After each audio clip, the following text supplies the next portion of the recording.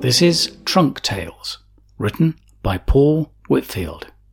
One of Tales from the Rails, 10 short audio dramas inspired by the history of the Sheffield to London railway line, brought to you by the Newfield School community with the support of East Midlands Railway Community Fund.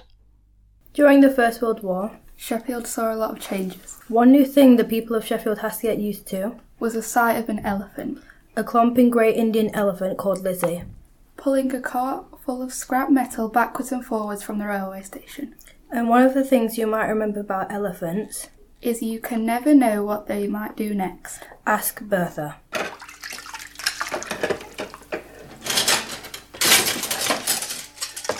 Bertha, is that you? Hello, Mother. You're late. Am I? What have you been up to? Nothing. I came straight home.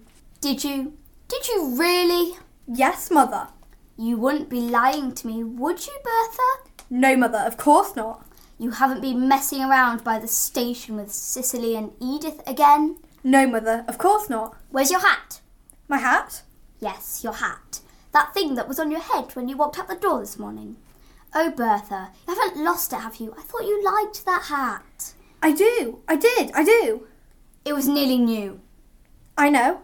Was it Mrs. McDonald's boys again? No. Always making trouble. It wasn't anything to do with them. How did you lose it then?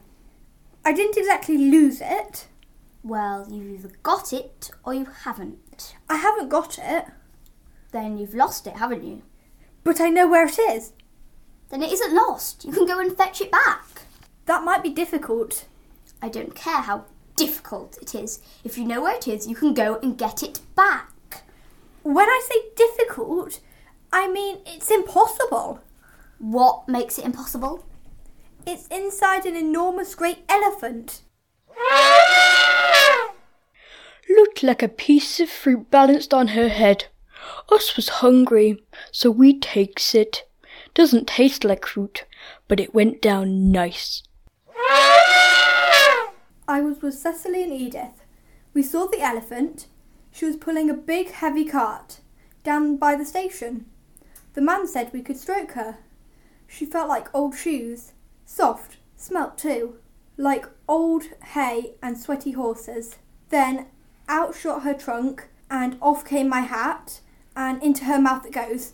Last I see it, sorry Mother, but I can't get it back. I don't think I'd want it now either, after where it's been.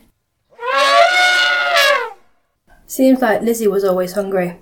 And not only for hats. Plenty of interesting smells on the way to and from the station. If something smells good for the likes of us, we has to snaffle it. What else is a trunk for if not to reach for tasties? I spent hours on that pie, and ingredients aren't cheap these days. Feels like everything is twice the price thanks to that Kaiser and his wretched war.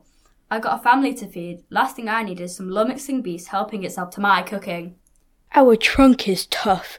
We doesn't mind a bit of heat. It was sat there, minding its own business. I left the window open to help it cool down a bit, so it would be the perfect for when everyone got home. I didn't expect some great grey snake to come wiggling through the window and help itself. Down in one.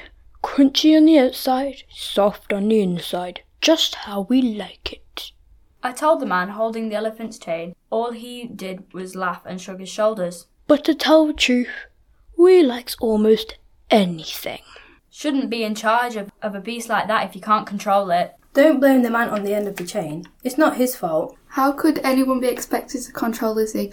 Ask that boy over there about his apple. I had it in my pocket. I was saving it for later. We could smell it. It was perfect. Smooth and crisp and juicy. Perfect. I was looking forward to it. We used to get given them before, when we was in the cages. When the folks came to look, they brought them for us. Treats for us. One moment it was in my pocket. Next time I checked it, it was gone. If he wasn't bringing it for us, then why did he have it? Can't blame us for helping ourselves. Didn't know what had happened at first. Couldn't work it out. I hadn't even been that close to the elephant. It's huge. Didn't want its horrible great feet stomping all over me. Must have stuck its horrible great trunk in my pocket. I didn't even feel it. Tasty. but not much to it. They could have brought us more.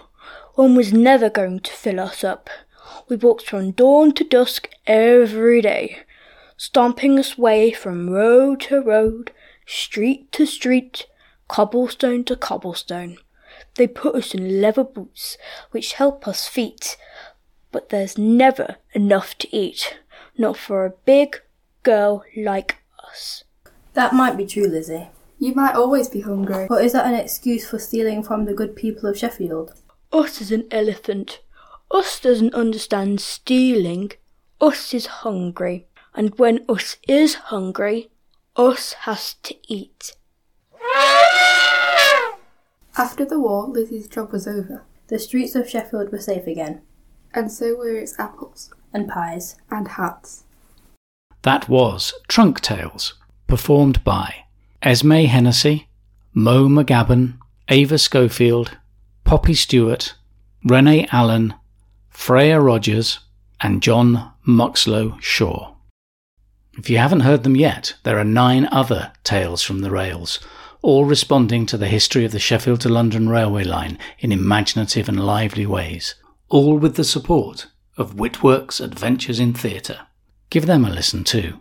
Hey ho, come to the steamer, hey ho, the whistle blows.